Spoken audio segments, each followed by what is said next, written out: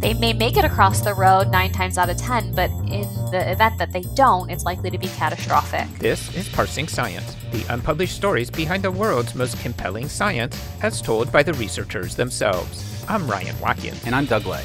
Today, in episode 73 of Parsing Science, we'll talk with Courtney Kogenauer and Jennifer Farr from the University of Nevada, Las Vegas, about their research, which found that for each additional $1,000 in a car's value, the odds that their owners will yield to pedestrians is reduced by 3%. Here are Courtney Kogenauer and Jenny Farr. Hello, I'm Courtney Kogenauer. I'm an assistant professor at the UNLV School of Public Health. I grew up in Pittsburgh, Pennsylvania, and I completed my undergraduate degree at Penn State University. I then moved to Las Vegas, Nevada to get my master's and PhD at UNLV, and I never left. So, hi, I'm Jenny Farr. I'm an associate professor in the School of Public Health at the University of Las Vegas, Nevada. I grew up in Houston, Texas, and received my bachelor's degree in nutrition from Stephen F. Austin State University. I have a master's in kinesiology with an emphasis in exercise physiology from Texas A&M University. And I came to UNLV to get my PhD in public health, and have been here ever since.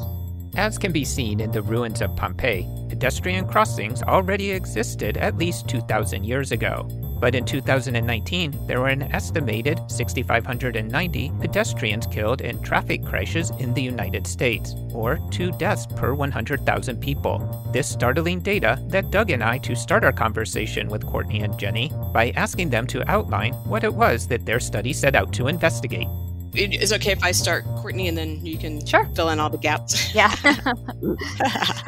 So Courtney and I were both physically active, and we go out and walk our dogs and run and stuff. And one day we were just sort of talking about, gosh, it seems like the people who don't yield whenever each of us get to a crosswalk are people who drive more expensive cars.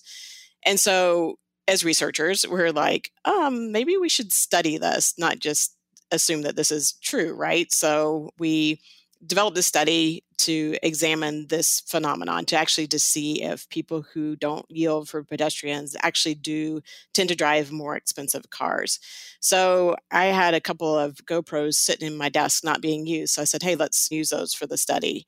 And so Courtney and a group of her students took those out to some mid-block crosswalks.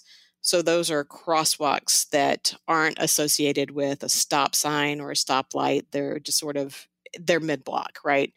They took the GoPros out to those 2 different intersections and recorded as pedestrians, students, attempted to cross the street, recorded the vehicles who either paused to let the pedestrian cross the street or did not stop, did not yield. And then one of our undergraduate public health students really got into looking at the videos and looking at the make and model of the car from the video, and then using the Kelley Blue Book to get an estimated value of the car. And then from there, we did the statistical analysis to see if, in fact, it was true. If people who drove more expensive cars were less likely to yield for pedestrians who were attempting to cross the street. Pretty good. I don't know that I have anything to fill in there. We followed up by asking for additional details about the setting of their study, why they chose those sites, and what directions they provided their pedestrians to ensure their safety as best possible. So we found 2 mid-block crosswalks that were both in a relatively lower income area. I believe the median household income was between $30,000 and $40,000 in both of the neighborhoods. And the mid-block crosswalks were located within 1 mile of a school. Both of them were. And so we chose those areas because we thought that drivers may be more used to seeing pedestrians, right? Because it is somewhat near a school, although we did do our crossings on a weekend day, but it's near a school. And, we thought that there might be more people walking for transportation in those areas. We had picked 2 different roads that were designed the same way. So there were 2 travel lanes in each direction with a center turning lane. And both roads had a posted speed limit sign of 35 miles per hour. I say posted because we know people tend to go a little faster than that. So the speed limit was posted at 35. In both intersections, the public health student that was out there, they picked a designated marker that was about 200 yards away. So for example, like one of the crosswalks, it was a tree, right? So there was like a certain tree that was, they could see about 200 yards away or so. And so the pedestrian, once a car would approach that marker, they would step up to the curb and put 1 foot off the curb. So they're facing traffic with 1 foot in the road as the car would approach. And so that is, in theory, right, plenty of time for the driver to see the pedestrian and stop. We made sure that they did not step off of the road until they were able to make eye contact with the driver. The car was visibly slowing. So we obviously wanted to ensure safety of our research participants. And so pedestrians wore red t-shirts and crossed the road in the same manner, and we gave the drivers ample opportunity to stop. They also did not cross the road when any other pedestrians were present. So if there was someone else that was, just from the neighborhood that was walking by, they would wait until those pedestrians had crossed the street before they started up with their field experiments again. In 2017, Courtney carried out a similar study looking into whether the gender and race of pedestrians affected drivers' yielding behaviors. So Doug and I were curious to hear what she and her colleagues learned from that research. What we're finding is that men are more likely to be hit by cars than women. And when we look at pedestrian fatalities, especially, men have a very elevated risk compared to women for getting hit by a car that results in a fatality. Yeah, men also tend to walk more while intoxicated, and so that increases risk, and they also tend to take more riskier behaviors than women do. So the walking rates are not vastly different between men and women, but it's sort of the behavior while walking that differentiates the risk. We also know that racial and ethnic minorities are more likely to be hit by a car compared to Caucasian pedestrians. So 1.8 Caucasian pedestrians are hit and killed by a car for every 100,000. African Americans are like 2.5, Hispanic or even higher, they're over 3. So there definitely is a disparity when we look at pedestrian fatalities by both gender and race and ethnicity. In advance of our conversation, Jenny and Courtney shared a 2013 paper they published about the extent to which pedestrian crashes differ between sociodemographics identified through census tracts. So Ryan and I asked them to describe what it was that they previously did and found.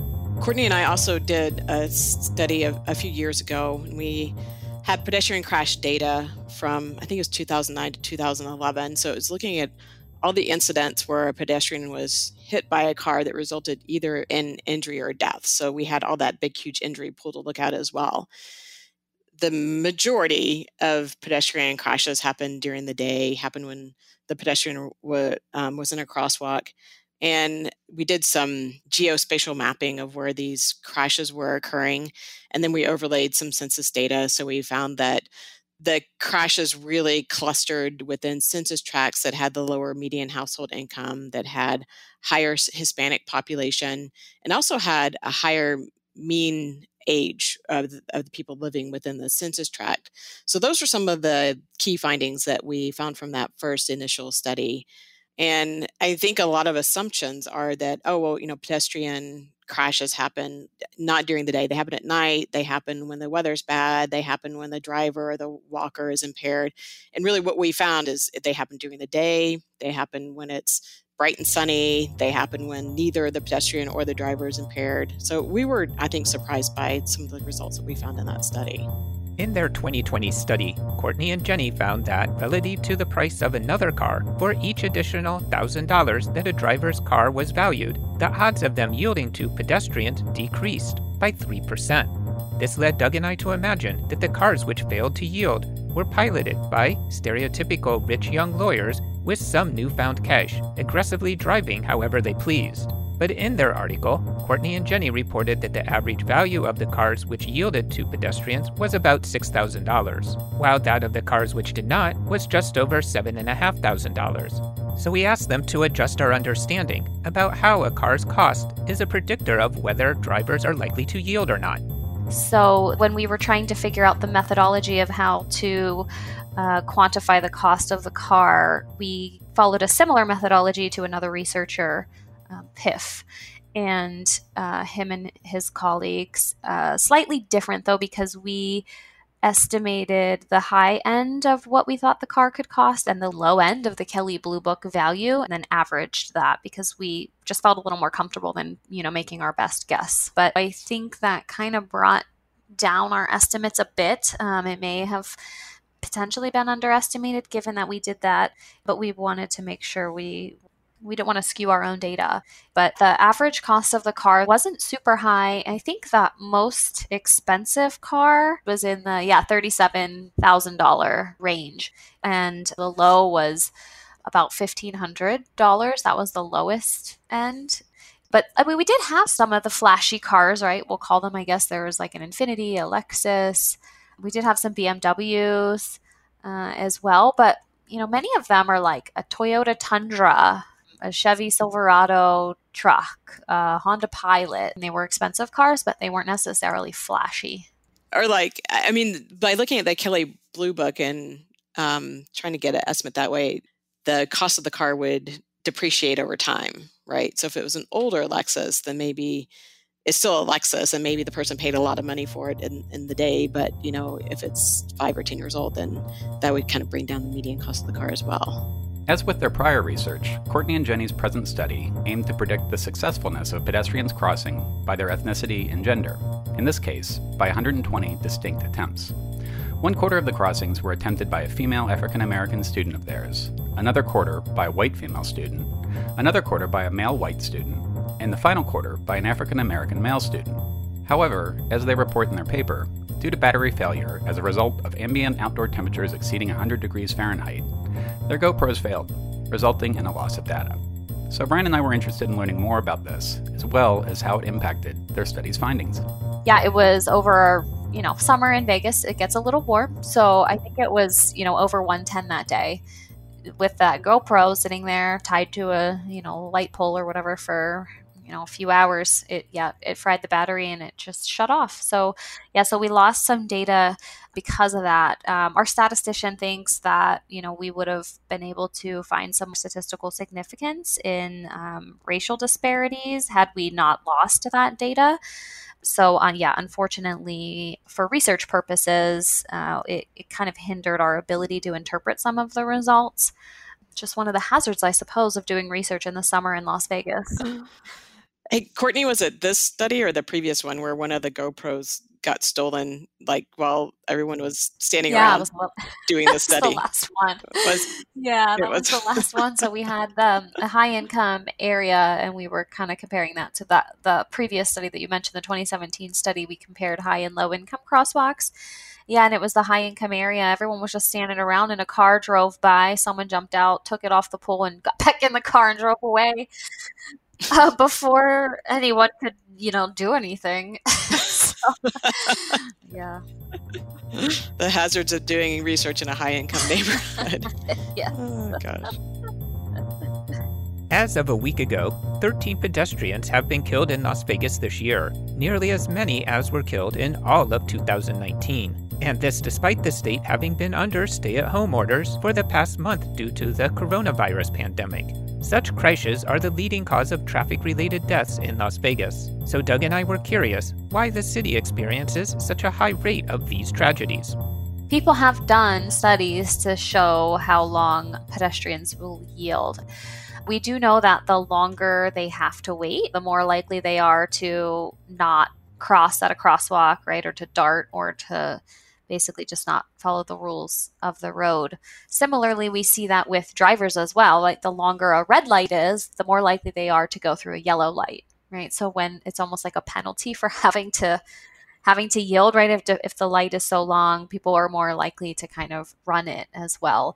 And so that's another thing that I feel like as public health professionals and transportation engineers is that you want to make sure that you're creating an environment that facilitates the healthy behavior, right? So if a pedestrian is standing there waiting for, 45 seconds to a minute every time they cross the road, they're going to stop going to that crosswalk, right? So we don't want to set them up to fail.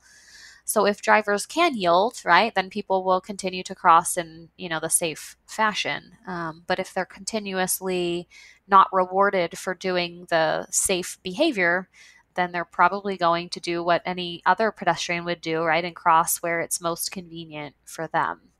They may make it across the road 9 times out of 10, but in the event that they don't, it's likely to be catastrophic. And so, of course, we want to minimize the risk of that happening. This has been a few years ago, and we took a few students with us, and we went to an area of town where there are just a really high number of pedestrian crashes. Every night on the news, it seems like they were talking about this particular intersection. So we went there just to study it, to see, why is this happening? And so it was 5 lanes of traffic because there was a turn lane, then 4 lanes of traffic, 45 miles an hour. And that was just going in one direction. Then there was a pedestrian refuge, like a, piece of concrete where people could stand between each direction of traffic. And then they had to cross another 5 lanes of traffic. And the timer did not give people time to get completely across the street. Pedestrians could go from one side to the middle to in between, and then they'd have to wait for another 2 minutes to get a signal to cross the rest of the way. And it's just talk about setting people up to do unhealthy behaviors, right? If it's 110 degrees outside or the bus is stopped and you're trying to get across the street, to have to wait in between traffic, people going 45, 50 miles an hour on either side of you, that's not ideal for pedestrians, and people aren't going to wait. And we observed a lot of people darting and not waiting because it just wasn't set up for that sort of the healthier behavior. Yeah. Pedestrians are willing to wait about 90 seconds. So that just kind of proves the point there of expecting pedestrians to wait like 2+ minutes in the middle of a cement refuge with no shade and, cars whizzing by them. It's just not going to happen.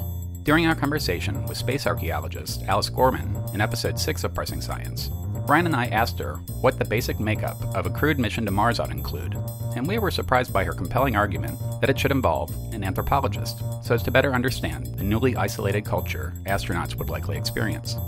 Mentioning this to Courtney and Jenny, we reckoned that something similar might also exist for public health experts with regard to the rationale for their being involved in city planning efforts.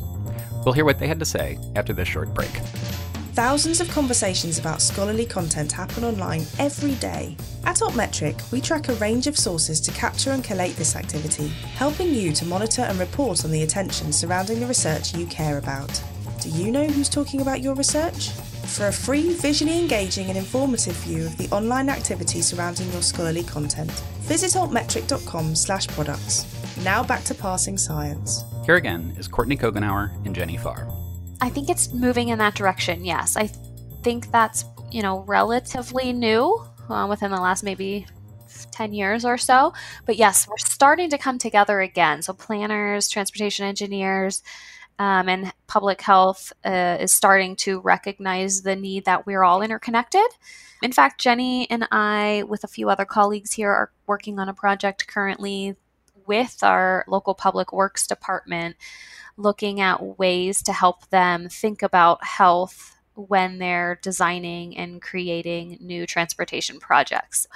I can say at least locally here, we're making that movement, but I think across the country that, that's kind of been happening for a little while, but I would say it is still relatively new. It's like kind of a great opportunity for us to work with sectors outside of the health sector. So like planning, transportation, things like that. And it's through doing health impact assessments. And so that's what Courtney and I and our colleagues are working with our city and our regional transportation commission on. So, when they're thinking about redesigning a road or building a new road, in the planning process to think about how it's going to impact human health.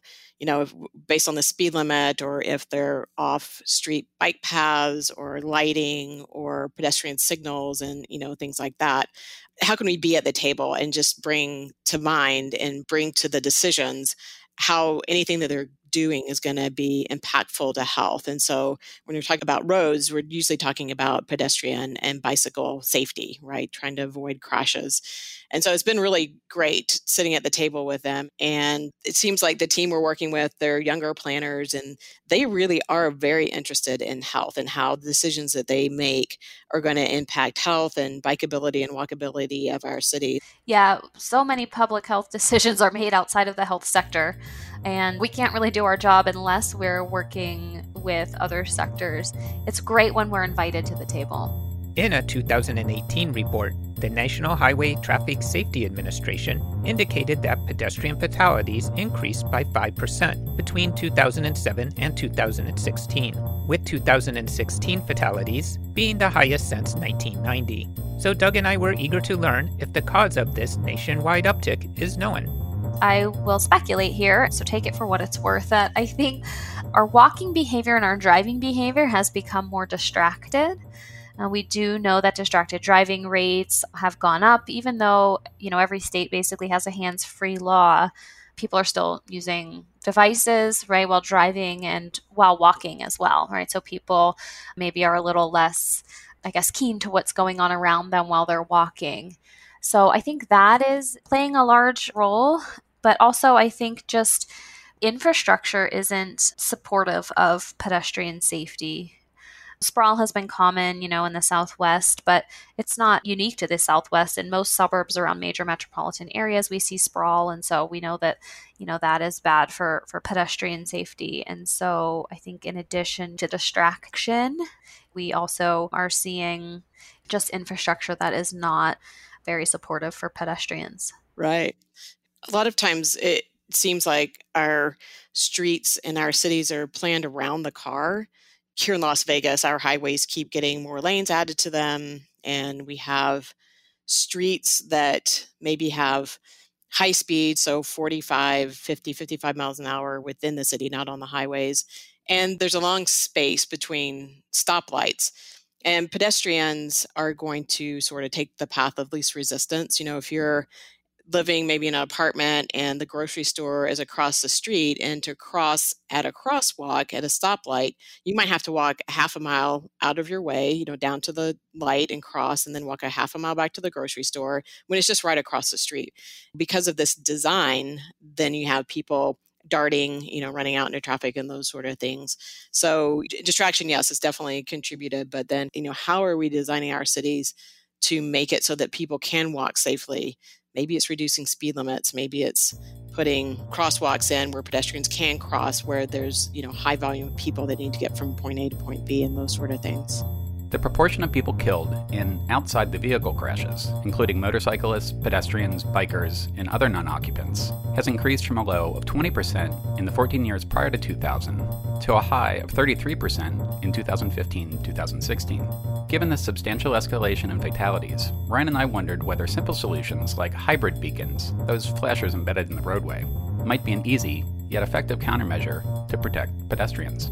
Yeah, those are definitely options, but I will say that, some research does also show that driver behavior over time, even with the flashers, does tend to wane a bit. And so while people may be more likely to stop with the flashers than nothing at all, when they're first installed, people really follow them. But then the longer they're there, drivers sort of get used to them being there and are less likely to yield.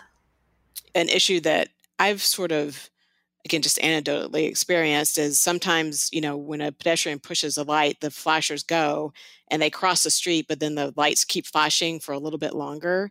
And so now drivers are thinking like, where is the pedestrian? And if they're not in the road, then I'm just going to keep going.